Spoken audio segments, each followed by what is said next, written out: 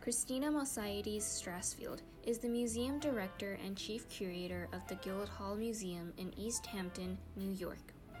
She oversees the artistic leadership and overall management of the museum and its exhibition schedule, curating or overseeing as program manager. The mission of the museum is to showcase artists who have an affiliation with Eastern Suffolk County. The Hamptons is the summer home of most of the New York art world. This has allowed Strassfield to forge close relationships with leading artists, dealers, and collectors. She has been instrumental in coordinating biannual group invitationals. At Guildhall, she is in charge of curating the collection of over 2,000 objects, works of art by artists associated with the Eastern Long Island, as well as organizing the traveling exhibition of works from the collection, managing education programs, design, conservation, and other exhibition-related work.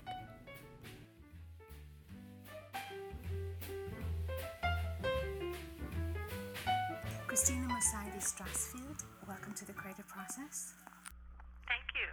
So you're the chief curator of the Guildhall Museum. Tell us a bit more about the space and its many multidisciplinary initiatives. Yes, we're a museum, theater, and education space that was founded in 1931, so we're approaching our 90th anniversary, and we are here for the community year-round, both in exhibitions, theater performances, and educational components. So we're reaching out to the community that's here throughout the year, which varies, of course. So we are delighted to have been part of the community from its early inception, and to continue to work with all the artists of the community year-round as we go forward. For the museum, the mission is that we exhibit and collect artists who live within the area. And we're very lucky because, of course, we have some of the finest artists internationally known and under-recognized artists as well living in the community. And we were just talking about the most recent exhibition. Maybe we discussed that, water memory, and forthcoming things that you're excited to bring to the museum. Yes, we were so excited. We had opened Tony Ursler's Water Memory, and we opened that on June 8th, and it was a wonderful exhibition that just came down today, so we're very sorry to see it leave. But it was really a very visually exciting exhibition because Tony Ursler had been working on a process where he was projecting onto mist, and this is something that he had been working on for 18 years and was able to master the way he wanted to present it. So we were thrilled to have that, as well as he had the whole museum to himself. He also had some wonderful, what he calls his Rorschach paintings, which were paintings that also have a video projection behind it. He also did projection onto three-dimensional egg forms, and he also created his new series, which are what he calls bots, which are sort of like robot creatures that have their eyes and their mouth are little video screens that are projecting out into your space and speaking. So it really was a very engaging exhibition, and the community responded very positively, so we are very excited about it. And we look forward to our Ugo Rondinoni show, which opens in August 10th, which will be paintings and sculpture and children's art, all based around the idea of the sun. It's called Sunny Days. He was looking to do something that was sort of uplifting, and he has his sun paintings, which are his round op art paintings that he has created since the early 80s, and we will be assembling 8 of them in one room, and you'll be able to be in the middle of the room, which will almost be like a Zen experience because there's a sort of pulsating feeling in these op art paintings, and you're going to be in the middle of it. And I think it's really going to be very exciting to have that energy surround you. In our other gallery, they're going to be hanging from the ceiling these large-scale, they are sculptures that are of vines that are cast in bronze, and then also gold plating is put on top of them. So they are going to be shimmering and hanging from the ceilings and sort of really inviting you to come into the space. And the third gallery is going to have children's drawings of the sun. Our education director has gone across sort of the East End, both the North Fork and the South Fork, and has worked with various children to create these wonderful drawings of the sun, and they are going to be included in that as a project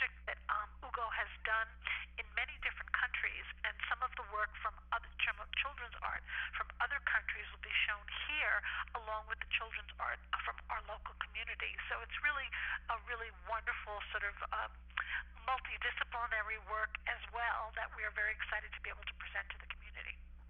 Oh, it is so interesting, and as you said, it's something he's exhibited elsewhere, and it is fascinating how these images happen to our collective memory, whether it's children's responses, the sun and the moon, and going to the other exhibition, water. So there's almost as well a sort of dialogue, because I remember I visited when the last exhibition was out, the water memory, and that was a more blue and introspective, and then as you describe, and I've seen images of some of the next exhibition, it's the sun, expansive and joyful. So is it intentional when you're curating that they have a kind of conversation, or? That's so interesting because I really was not thinking that this summer, because normally we think of them as separate exhibition slots. But several people have all pointed that out to me, and I said, "Oh my goodness, that's really interesting that I had not really thought of it in that way." But I think it does work very nicely. Sometimes when we used to have exhibitions where one artist was in one gallery and another artist was in another gallery, sometimes I try to have some sort of correlation or thematic element running through. But when there are different time slots, I really kind of leave it more open to working with the artists and what their presentation, what they have in mind for their presentation. So in this case, it just happens to work that way beautifully. It's interesting that some artists are open to that, like with including the children's artwork or having that kind of exchange. Absolutely. Which of course, absolutely. We were very thrilled because this is something that he's done all over the world. He's done it in Russia and Poland and Mexico. And so the idea that our work then will then travel to what other next venue he's doing, wherever that can be, our children's art will be exhibited there just as their children's art is going to be exhibited here with us. So there's something wonderfully joyful about that. And I think the idea that the sun and the idea of the regeneration of the sun every day and the regeneration of the vines, all of those elements, just as the regeneration of art in the form of these young children creating something that's going to be exhibited in a museum along with a major, internationally known artist. Who knows, maybe one of these children is going to become an internationally known artist, during their lifetime. We would love that. We would love to showcase their work eventually here at Guildhall. No, that's true. It's so important, the early years when a young person, or whether they're artists or just they're beginning out on whatever their education or creative path, is to have a little bit of that recognition. And I also know you have an excellent artist in residence program, which is brought in. I wasn't directly involved in it, but I did interviews with them, and I was kind of involved with Eric Fisher and April Gornick's kind of parallel project. I was actually just in communication yesterday with one of the residents, and so it's interesting how then they spread how they've been inspired. Yes, it's wonderful. We love the idea. I think that it really came about through Robbie Bates, who was a good friend of Eric's, who actually, when he was winning an award, said, we really need to have an artist residence program. And really, it's kind of wonderful because ours has flourished, and Eric's in April has flourished. And I think that more and more residencies. The Watermill Center is doing a residency. I think even the Parish Art Museum is doing something, even though it doesn't provide housing. They're using local artists and having them sort of work as residents within their educational field. So it's a great opportunity to give an artist time to really think about a body of work and to create a body of work, or to envision what that next body of work will be for them. And it's wonderful that we can be an incubator in that form. Yeah, and for the space as well, to be the landscape and things like that. It's also an interesting experiment, as you say, how it's interpreted by many different people. So now going back to your collection, which I guess is it currently? I mean, you have some amazing artists in it, but is it currently traveling, or has it finished the traveling cycle? When I was there, no, it is currently traveling, and we are so excited. It was just in Colorado, and it actually will be coming back, I believe, in October. So we're kind of excited about that because we are also going to be showcasing our work here at Guildhall. We have Joan Martyr, who is going to be a guest curator. Her specialty is abstract expressionist art, and she is going to be looking at works from our permanent collection and including several of the pieces that are in our traveling show to be exhibited here at Guildhall, and it's called Abstract Expressionism Revisited. So to take another look at some of these artists who were so associated with our area. And we love traveling our exhibition because we feel that it's given so many people an opportunity to understand what kind of an art community we are and have always been, since the early 19th century, which is really wonderful that an art community has lasted that long and continues to flourish. Yeah, I was speaking with different people at Guildhall, and like they're real, there's many interesting museums, but I do think that there's less. I feel it's like there's less of a barrier. When you visit some institutions, and maybe it's to do with the educational aspect or the performing arts, or just the arrangement, how it feels almost. It's not like a house, but it just feels more familiar. When you go to some museums, there's this sense like it's sterile, or the art isn't something that you feel a part of, or that you can necessarily engage with. I don't know. I mean, that's what I feel. Well, that's wonderful that you feel that way, because we would love that. We love the idea that we are a welcoming institution.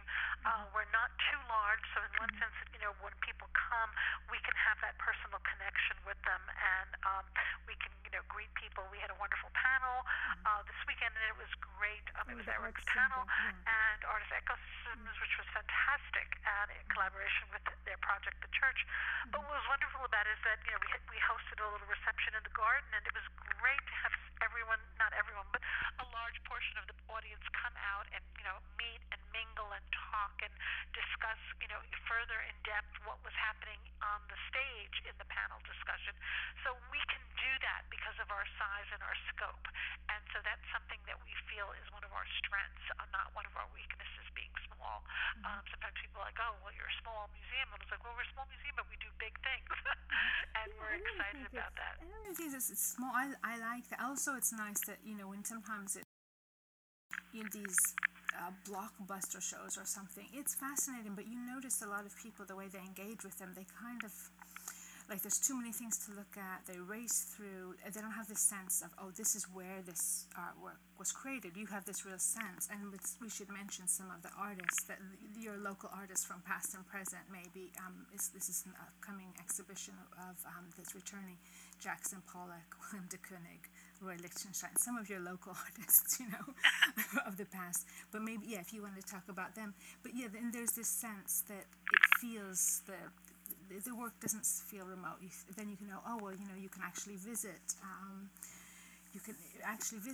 Where Jackson Pollock lived, absolutely. Yeah. I think that what you said is very true, though, because I think sometimes when you go to some of these blockbuster shows, it's gallery after gallery, which sometimes I feel like, sometimes I don't feel like the curators haven't formally edited down, because I think you don't have to see every specific work from an artist, a certain period.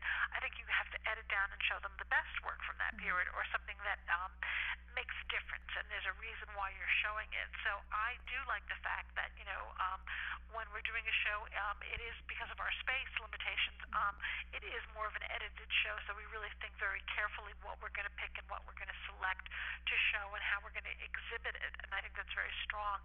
I think having the opportunity to be in the area that inspired these artists is so important.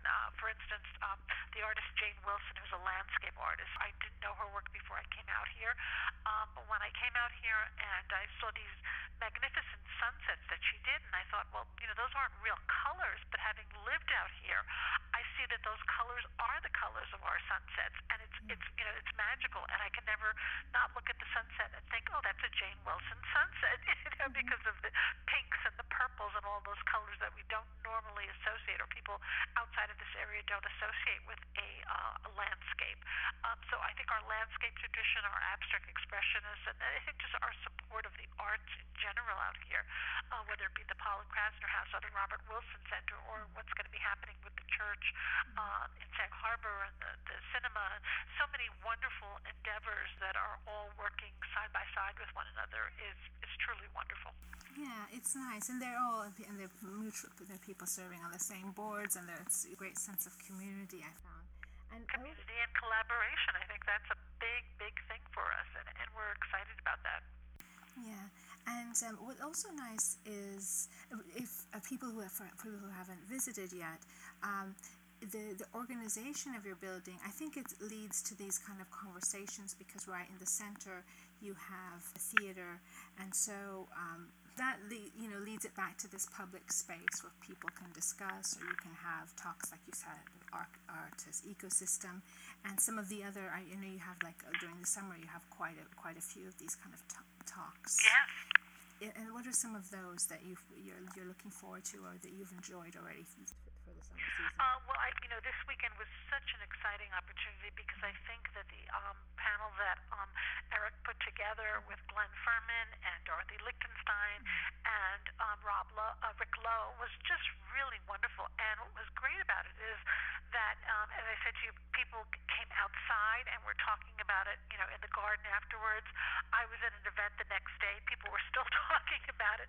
So I felt like, wow, isn't that wonderful? What a timely topic that really engaged people to talk about it, days afterwards.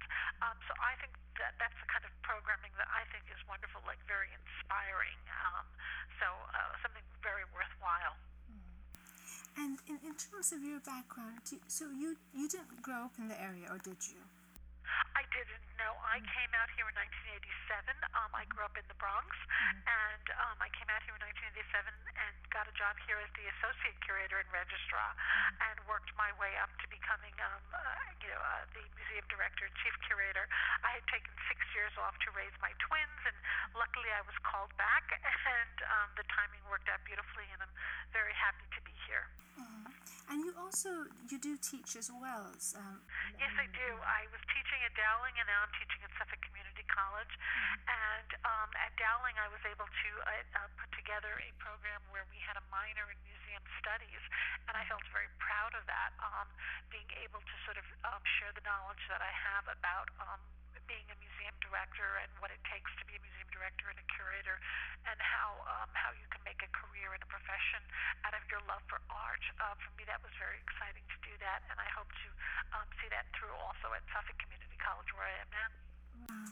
So what are some of the things that you communicate to students? And I guess when you were beginning in your path as a curator, what artworks were important to you, or what mentorships, as you formed your thinking about, this is what I'm going to spend my life doing?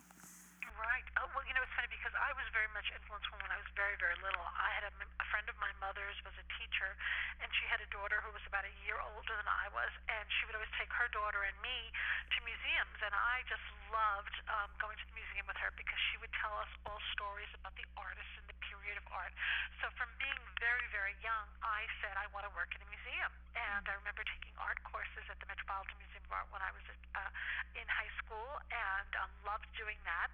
I then got an internship between college and graduate school because I knew I had studied art history and anthropology as an undergraduate and was going on for my master's in art history, and had done that internship, did an internship at the Art Commission at City Hall, did an internship at the Brooklyn Museum. So I had a lot of experience in understanding what the museum world was like, and I really loved it, and I said, this is what I want to do with my life. And had great professors at Queens College, Ellen Davis, Barbara Lane. There were so many wonderful people who went on to work in other galleries later and do lots of things. Robert Pincus Witten, wonderful art critic.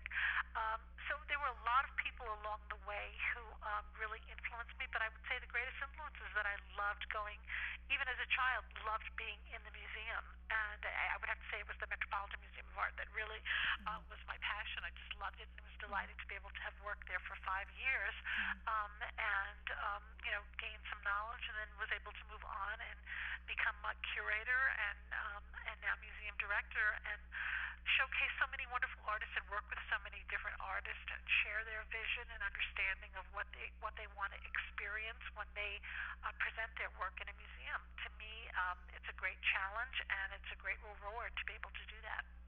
Right. And so it's we're living in this digital age, which has positive things about it. There's negative things about it. But one thing that people remark is that it might be disconnecting us to a certain degree, or that we're experiencing things in a flat or non-tangible, less tangible way than what you get in the museum experience. And so I think that it makes going to museums and seeing the tangible artifact or work of art even more compelling. Absolutely. I would totally agree with you.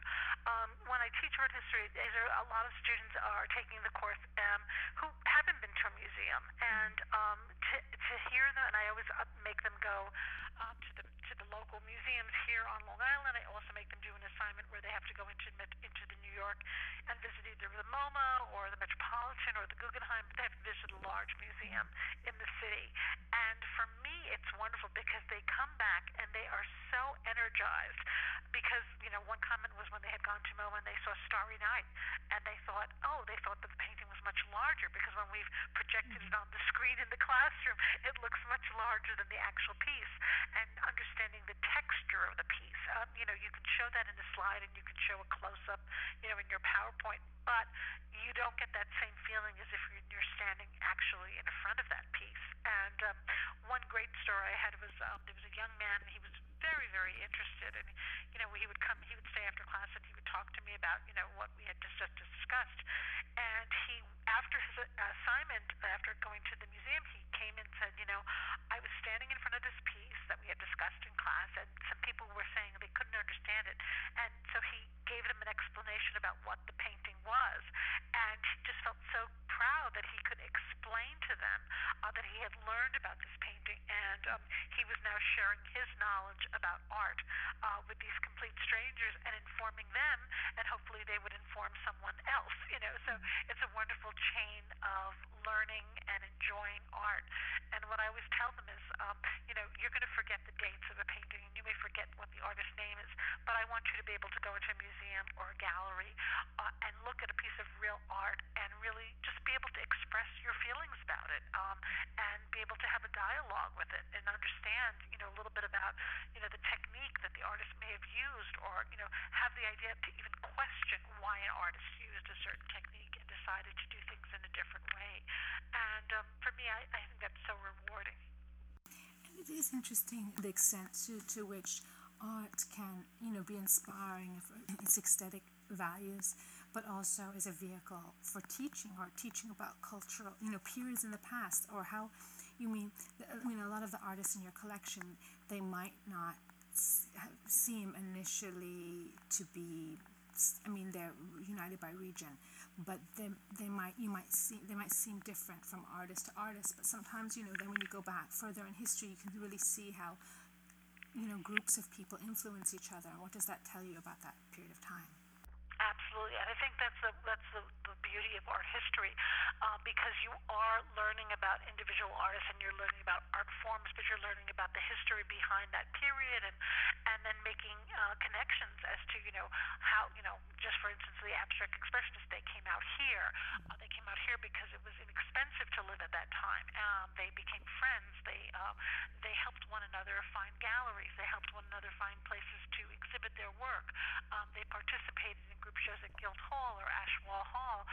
These are wonderful elements and facts that you learn about once you become familiar with certain artists and becoming familiar with the period of art or the place, the time and place, and all of that does really make a difference. And it's very, very exciting to put those connections together and say, oh, well, that artist may have been influenced by this artist because they may have seen their work. And I love when you read about that where an artist says, I went to this exhibition and I saw Picasso's work, and because of that I did this, and I did that, or I was influenced to do something else. I always think that's really kind of exciting to learn those facts and to be able to share them, and to just think about all of those connections or interconnections. Yeah, you can almost see their thinking process and their biography. Sometimes it does seem biographical, even though they say it isn't. There's this vulnerability, really. As you admire the different art forms, do you practice a kind of art, or? When I was still in high school and beginning of college, I did a lot of ceramic work. So I loved working in clay. Doing more, I would say, functional work, not necessarily artistic, but I loved sort of working with my hands. I thought that was a wonderful experience. But at the point when I really started, when I took my art history courses, I really just, fell madly in love with all different periods of art, and, sort of let that go to the side and just really focused on art history, just because I wanted to learn more and more about all the different periods. I love, ancient Egyptian art. I love Islamic carpets. I love so many different areas, and I just wanted to learn as much as I could. So I ended up not creating, but learning. Well, it's still there. That's the wonderful thing about the arts. It's still there, and it's welcomes you back whenever you. Yes, and I'm sure at some point when I'm a little less busy, I would love to. I love when we have our annual member show, and so many people are creating, and they're just allowing their creative juices to flow. And I'm always inspired, and I always think, oh, if I had time, I would do that. If I had time, I would, I would pick that camera up, or if I had time, I would, I would go back to the kiln and try to do something. And someday I will. Yeah. Well, that's interesting too. When you talk about, you used to call it functional art, but now design and crafts are really, they're being honored more. Like it was. Absolutely. I love that. Again, I think that craft and the process of craft is just as equally as important as the process of creating what we used to term fine art. There was that designation early on, and I'm so glad that that's no longer the case, and people are really understanding that, functional and design is such an important element. It's something that we live with on a day-to-day basis, from, your stapler to the chair that you're sitting in to the couch that you're, sitting on, and all of that. It's just so wonderful to be able to really look at it and to think about it in a different perspective. Right. And yes, I like that, and I think that it's coming into its own. It's already been a number of years now, but because when the crafts and design come into their own, it's also honoring women artists, which is a thing. So true, absolutely true. That is so important. When you think about that. There was one woman who was a friend of my mother's, who was much older than my mother, but she used to make pot holders, something that we don't hardly even think about anymore. But she made handcrafted pot holders, and I still have several that I've never used because I've just wanted to cherish them because I think they're so amazing. It's one of those kind of things that she did just as woman's work, and it's just I just have them, and I'm going to treasure them and not use them as pot holders, but treasure them as their artworks because I feel that that's what they are. Yeah, it's lovely. Well, you get a second joy out of things that are art. Well, I know that there have been essays about it. Oscar Wilde famously saying that art is something that art is useless or something. But so it's nice when art is art, but it's also useful. Yes. I want to talk about some of the other events that you have in Guildhall. Like you have the Hamptons Institute, which is Yes, the Hampton Institute is wonderful. It's one of those kind of things where a topic is brought forward, and people who are scholars or people who are practicing in that field have a chance to discuss it. And that is something that Tracy Mitchell, who had been working with Alec Baldwin, had been doing this for years now, and she's been in charge of this year's Hamptons Institute. And the topics have ranged from ecology to water preservation to politics to the Supreme Court. They've always been really, really varied. And again, creating a dialogue where people are able to discuss things like this is important. And what I love about, again, our venue is that, there is always the Q&A afterwards. And that Q&A is very important because I think that, you can go to a lecture or you can watch something on TV or a discussion on TV, but, to be able to formally interact with the people who are on stage, who are presenting, who are, they've had major people such as George Soros and all sorts of people, speak on our stage. And that dialogue, I think, is an extremely important part of what we do here at Guildhall. It wasn't part of our initial, we're a museum, theater, and education center, and it wasn't what they normally did early on in terms of education, but it's something that we're very proud has become part of our tradition. So it's something that brings a great deal to the community. It's something that we hope to continue doing for a long time going forward. Well, I think it is really important because when the engagement, I feel, you're talking about education, but I feel that if we don't engage with something, it very soon passes out of our long-term memory. It's just something that passes through us, but we don't know. But when you're able to really ask those questions of what's most important to you, and it's, you see that with students, or if you're involving them in the creative process or making art in some way, then it's something that they can own, not just observe and be entertained by. My name is Ali Chow, and I'm a graduate of UCLA. It is wonderful listening to this interview with Christina, as I realize I share so many common interests with her, having also studied art history myself. From an art historian's perspective, I really see where she is coming from, and I admire the work that she has done not only at the Guildhall, but also outside, such as working at the Met for 5 years and teaching museum studies and more. It is also fascinating hearing about how the Guildhall offers a little bit of everything and is not just restricted to the fine arts. They also encompass art and theater for all ages, and I loved how Christina described this interaction between the stage and the behind-the-scenes arts as a tangible connection. I have also been interested in pursuing the line of curation, so it is very cool to hear about the numerous duties of a curator from Christina. A topic that is very interesting as well is the change of curating and museums, where there is an evident growth of art fairs and a shift in the relationship between museums and galleries, which I definitely have experienced having worked at a gallery and auction houses myself before. Additionally, I find it somewhat ironic that now the traditional landscape is more unconventional amongst all the conceptual work being produced. That is definitely what seems to be the contemporary hype for what art is all about now. Nonetheless, it is nice to see that there is an apparent strive for diversity nowadays, as Christina mentions.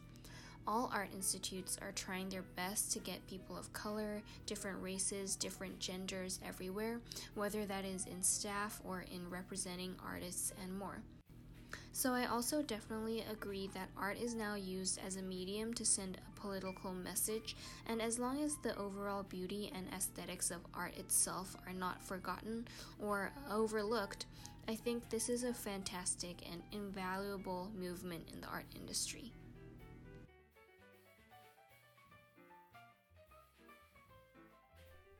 If you're just joining us, we're talking with Christina Mossaides Strassfield, Museum Director and Chief Curator of Guildhall Museum in East Hampton.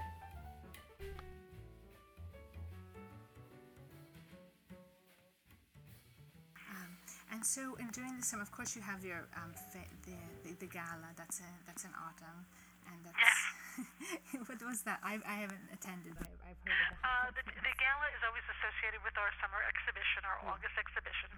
So last year it was with our Ellsworth Kelly show, and this year it is with our Goran Denoni show. And it's just a wonderful thing because there's a preview here at the museum. It gives you a chance again to meet the artists in person, and then after the preview, we go over. This year we're going over to Mulford Farm, which is right next door, which is wonderful. So people will be able to walk over there, and they'll be able to again mingle and talk.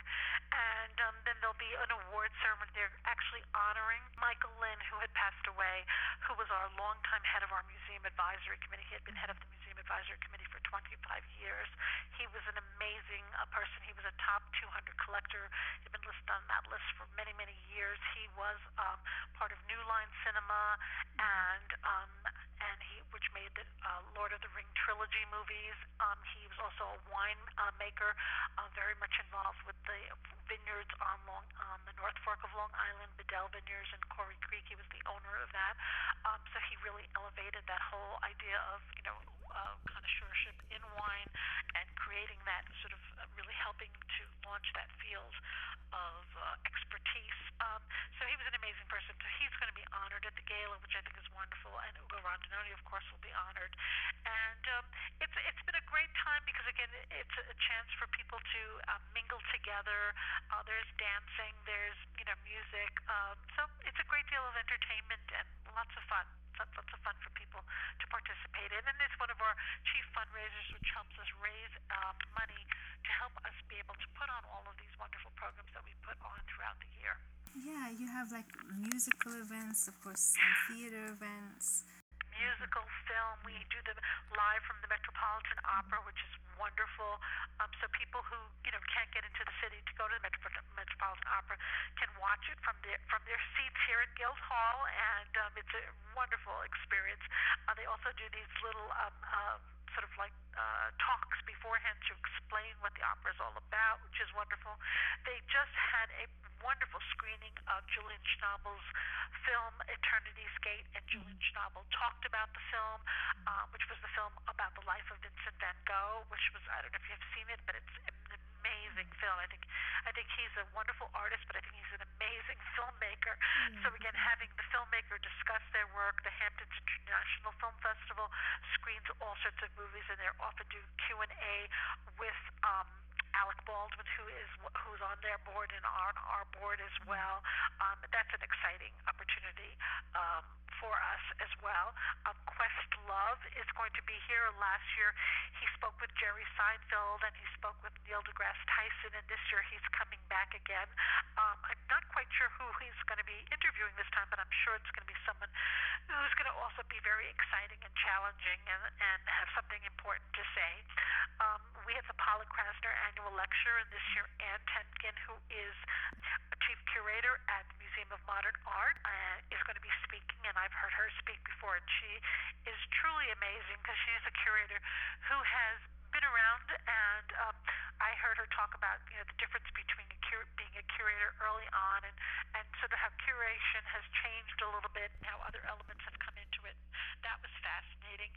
There's live theater. They just did a production of something called Stan the Man, which had Alec Baldwin in it again, which was really wonderful.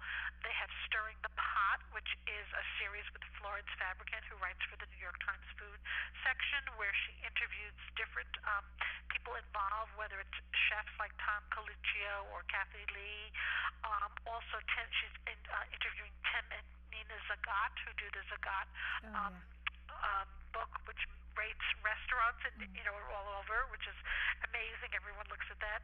They just had this weekend, and I missed it, but it was called Battle of the Doo-Wop Bands, which was bands from New Jersey and New York sort of competing against one another. Philip Glass is going to be here. The Kronos Quartet was here. So, we really have a wide-ranging group of programs, both in the museum and the theater, and that's very exciting for us because I think, we're reaching out to a very wide and diverse community, and we're trying to offer a little bit of everything so that people will be interested. And I always say, there's always going to be something at Guildhall that you're going to want to see or attend because our programming is so diverse that you'll find something, whether it's a Kid Fest program. We do these wonderful programs in the theater for young children, and there's usually an art workshop that goes along with it before they go into the theater so they can create some sort of art, whether it's if they're doing puppets on stage, they're going to create puppets in this theater in the art workshop. So they're going to understand the tangible connection between what's being on the stage and what's being created in the studio. And I think that's an important component as well. That's a beautiful inside-out quality. Yes, I did. I actually have a project with. I know Kate Muth of the Neopolitical Cowgirl, so so she, I know she's done workshops there too. Yes, wonderful. So you mentioned there about the changing role or how the museums have changed over the years. And in your experience, since you began this kind of evolution of what museums are expected to be in the community. Yeah, I think, years ago, we were just, focusing on sort of, the art, the art is a single component. I think as a curator, you now have to think about fundraising and raising funds to create, to help pay for part of the exhibition. That was originally, when I first was part of a curator, that was not part of our purview. That was just the development department's purview. So there was a different change over, and I think that Ann Temkin did talk about that. There's also the reality that we understand that we have to reach out out to a wider community, be it women, people of color, try to get diversity in our programming. And with us, it sometimes can be a little bit more difficult because we have to show artists who live within the area, so they have to have that connection. But to try to reach a little further afield so that we're finding other artists, perhaps who don't fit into the regular mold of that. So Anne talked about that as well. How the art world has really broadened. I mean, it's no longer. I mean, now there's art fairs. I mean, that was something that we didn't have to deal with. Now you're supposed to go to Basel, you're supposed to go to Miami, you're supposed to go to all these different art fairs as well as trying to keep abreast of things. So that changed. I think the relationship between museums and galleries has also, years ago, you didn't approach a gallery about helping or assisting or working with them in collaboration when you were going to show an art. Now it's de rigueur. Everybody does that. So all of those elements, even though they're subtle, they are changes within the art world.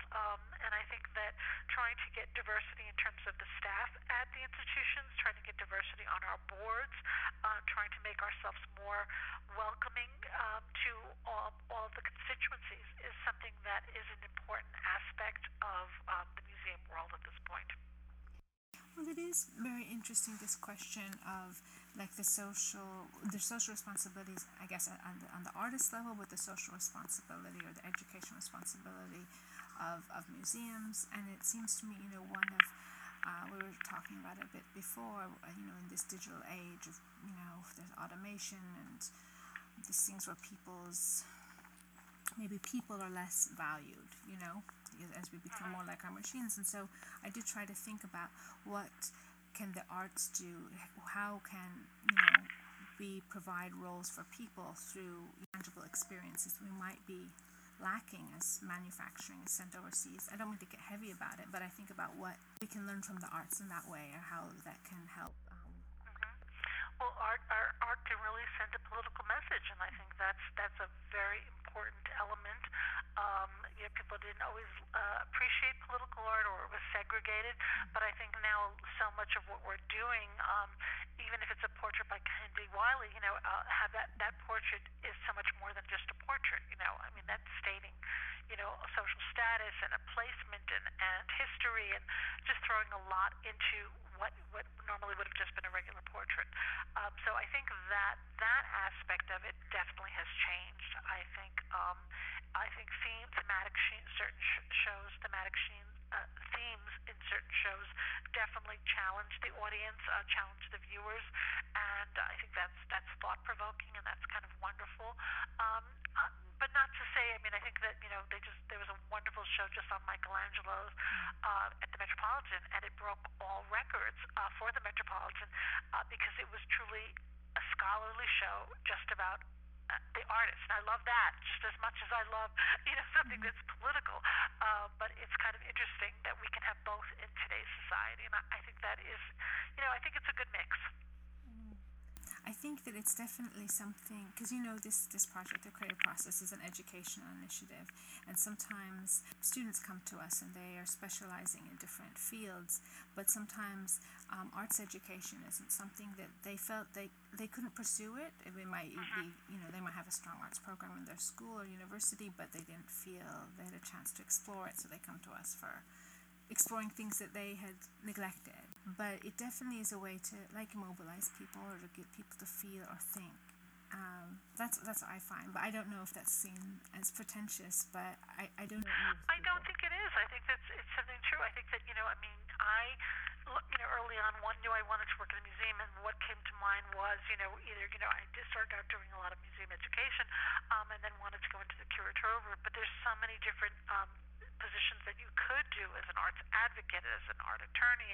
There is so many different things. So I think that what you're doing is definitely offering a service to so many people, and letting them explore various forms of creativity and how you can use that creativity to enhance the world.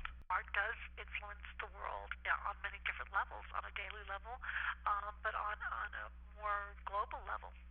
Another thing that was interesting to me, because you were talking about you wanting to work, or you're working in museums, but you're having the contact with art, And something I didn't know, because as you say, there's so many of these roles in the art world. So I did an interview with the director of the Fonds International d'Art Contemporain, FIAC, and so she had been at some stage on an academic path. And I didn't realize that when you're on the academic path, she would say she didn't have contact with the actual artworks. And I thought, oh, how strange. I didn't realize this. I thought, oh, well, of course, well, you're in France, you would have you would have contact with it, but it would be a lot of on slides. So I guess being a museum director and curator, you have this, you have it next to you all the time. Yes. I think I probably, as an academic, because you are working with just, a lot of images that you're showing, but I, of course, would have made every effort to see the original art that, I was talking about, so that's kind of interesting.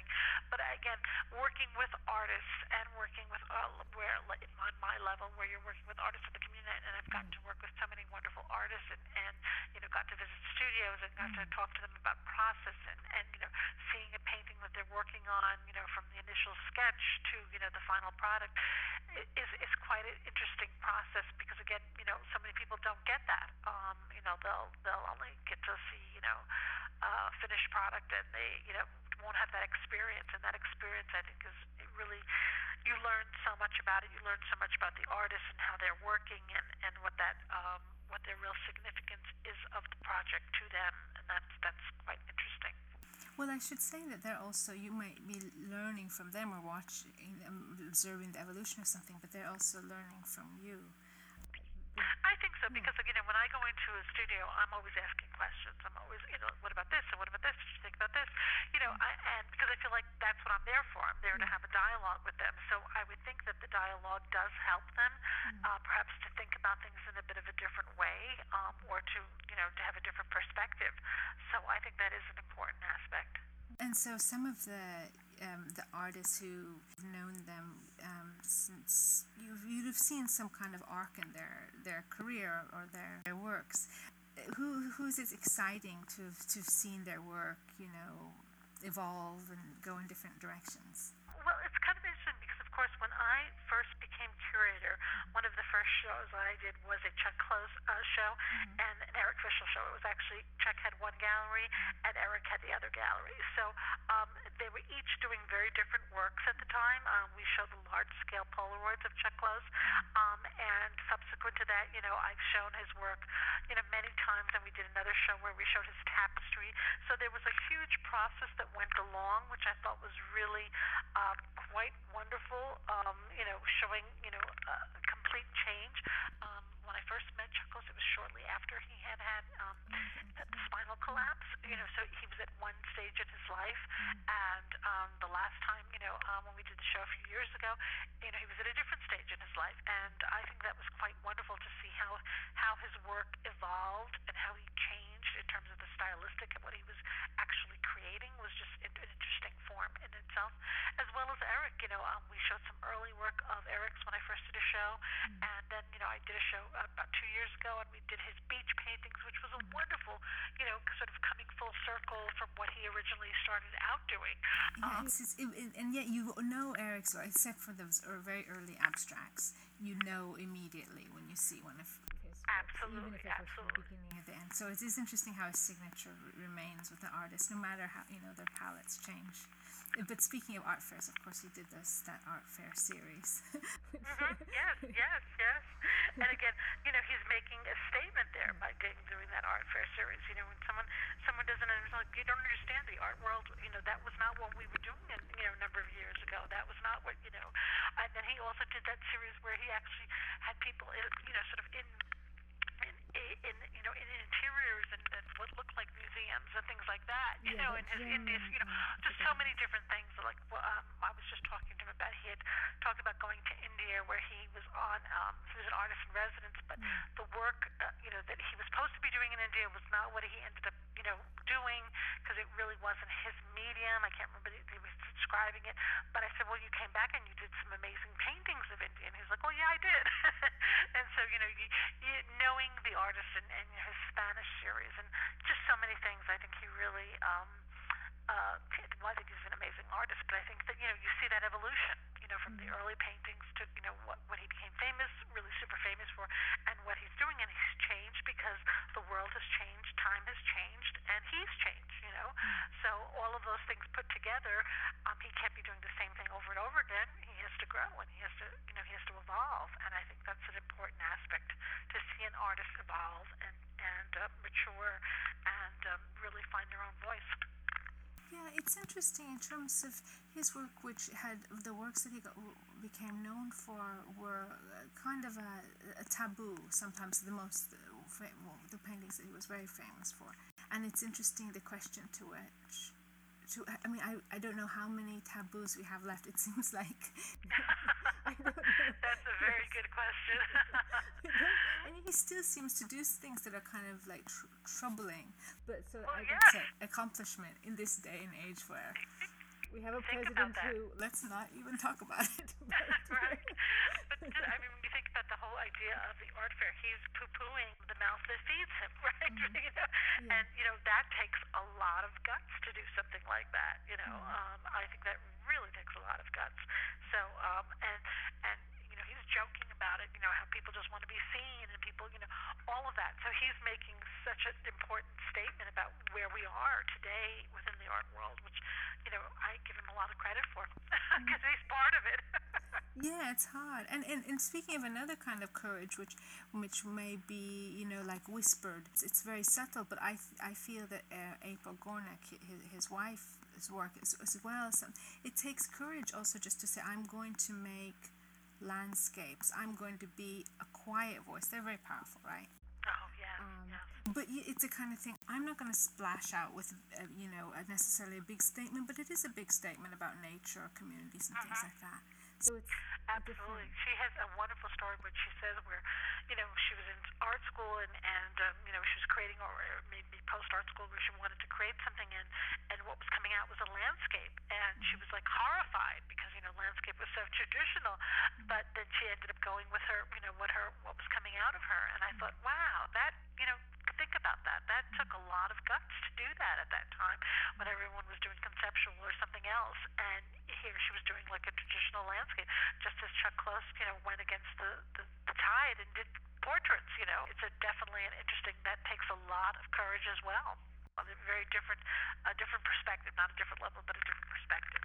And I'm just looking at some of the other artists you have. I mean, speaking about the theme of courage, Cindy Sherman, when she first started with her self-portraits. Yes. Do you remember when she came out on the scene? Or, I mean, you see... Yes, I mean, she did all of the photographs that were the movie stills, which were amazing. Besides the movie stills, I think that so much of her work, when I did a show of her work, I was very excited. It was before she had her MoMA, retrospective. But it was kind of wonderful because all the different, we tried to do, show a variety of things that she had done. And every piece that I had selected for my show was in that MoMA show, which was kind of wonderful because, again, what an interesting concept, the way she does things, and how, the earlier ones were black and white, and they were small, and then, of course, they became larger, and they became really large, and took, take over a whole different feeling to them, but really in your face, from the images of, doyen ladies of society to, the teenagers at the mall, there's just really, she captures so much.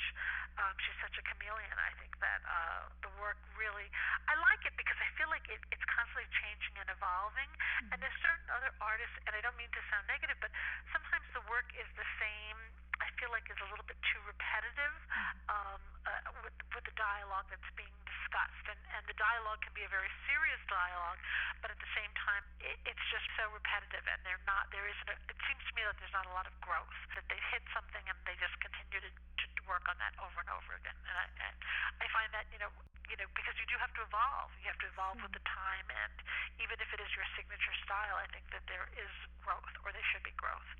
Yeah, an unfortunate mirror of the market as well, that sometimes, because I have done some interviews with artists, and I know they have like other work that they don't show, and sometimes they're showing this thing of what's expected. And I thought the early work, or these things that they consider not seeming enough seeming distinctive enough or whatever is actually the most interesting. But there's this pressure, I think, to follow, to keep on. I don't know. I'm not fortunate enough to be an artist of this caliber where everything I do is watched. So I still have the freedom of experimenting. But this is an important thing that we should never forget, is to experiment. Right. Like No, children. it is. It's very important. Yeah. And then speaking of other, brave artists you have in your collection, Barbara Kruger. Oh gosh, I love Barbara Kruger. I had wanted to work with her when I first became curator. I had approached her, and she was kind of busy. She had other projects lined up, and then we had other things lined up. And I think 10 years into my situation here, I said, "Well, Barbara, are we going to do this, or are we not?" And she's like, "No, we're going to do it." And so luckily, within the next couple of years after that, we were able to initiate the projects where she did a site-specific installation here at Guildhall, on the ceilings and the walls, and it was just magnificent. I just think that she, her work, again, is extraordinary, something so different and so unique, and again, constantly evolving from what she says in all of her works, and definitely making statements constantly in your face. And I thought, yeah, more power to her. Yeah, because that's how we experience the world, and it takes a lot of foresight. Because when she was starting off doing that, it wasn't as though a lot of people were working language as a medium. I mean, That's who right. were writers. And there's something, it's funny because I do have an affinity, I think myself, for figurative. I do have an affinity for paintings that do have words in them and artwork that has language in it. There's something about it, and I don't know why. I don't know if it's because I've always loved ancient hieroglyphics in the painting, in the Egyptian art or whatever. But from an early, I relate to a lot of those pieces. So I really respond to them. It's a very contemporary experience. I mean, even as we see images or we read the news, there's just more and more blending of image and words. It's nice to also think about them on that level, on that scale, when they're not like lost in a small page or screen. It's strange. I couldn't think about doing work like that was so bold. So these are some of the artists who you enjoy. Were there any particular exhibitions that you were looking forward to doing where? Well, I think that, I've enjoyed working. I must admit that I pretty much, there's just been a handful of artists that I didn't enjoy working with, but in general, most of the artists I feel like I really have enjoyed. I've really learned from the process. There are a number of artists that I would like to work with that I, still have not done some things with, but hopefully I will get to them as well. I think over the years, I think it's been an honor to do work with, I did 2 shows on Roy Lichtenstein, one when he was alive, one with the foundation. I really admired. I love pop art. Meeting him was really very special. I think having worked with Audrey Flack was very exciting. Working with Miriam Shapiro, 2 artists, female artists that I really respected. Again, for what they did. Audrey Flack being one of the first female artists to be in Jansen's History of Art. That's very important. Miriam Shapiro sort of led the feminist art movement, and what she was doing was really kind of exciting. I did a wonderful Larry Rivers show that I think really got a lot of attention for Larry. His work sort of had fallen a little out of favor, and I think it got him some recognition, which I was very proud to have people revisit his work. So I think that over the years, I've had a great opportunity to work with some, truly amazing artists, important artists, and artists who were important in art history. In this intimate way where it's a community, it's not lost in the big city. There's a real sense. No, I think that what you're doing at Guildhall through the museum and the other performances and initiatives and the educational program is really lovely, and I want to just in closing to discuss what have the arts given you, on a personal level, and as we look to the future, society is changing so quickly. What do you think of the importance of the arts? Well, art, I would say, from an early point was, has become my life. It's the path that I chose to do. It's what I studied. It's what I've always worked in the arts. I've never worked in, anywhere else. I've always worked, within the art community, and I think that's been my life. So for me, it's only enhanced my life. It hasn't made me rich, but it's made me satisfied with what I do. Happy with my job. Happy with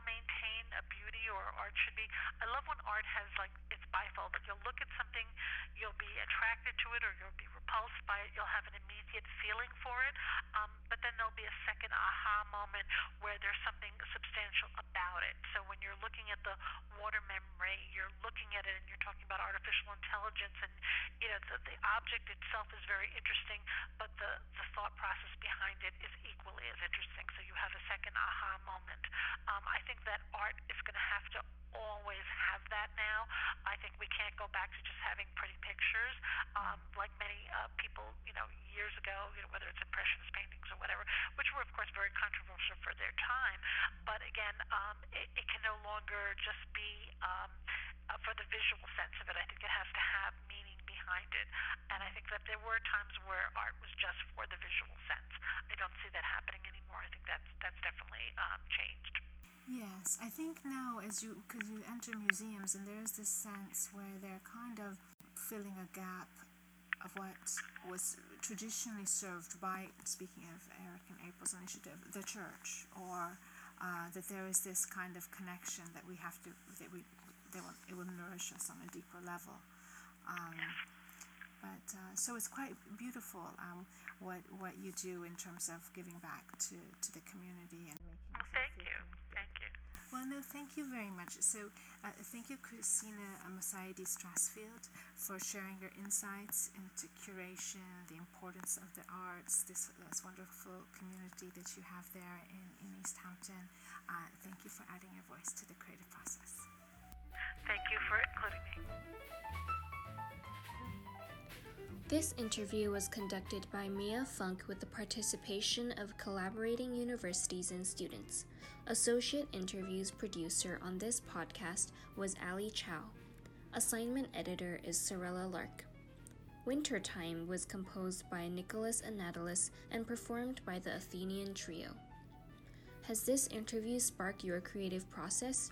If so, you can submit your creative works to submissions@creativeprocess.info for an opportunity to be included in the projection elements of our exhibition traveling to leading universities or published on our website, www.creativeprocess.info. Want to get involved in exhibitions or interviews? Email us at team@creativeprocess.info.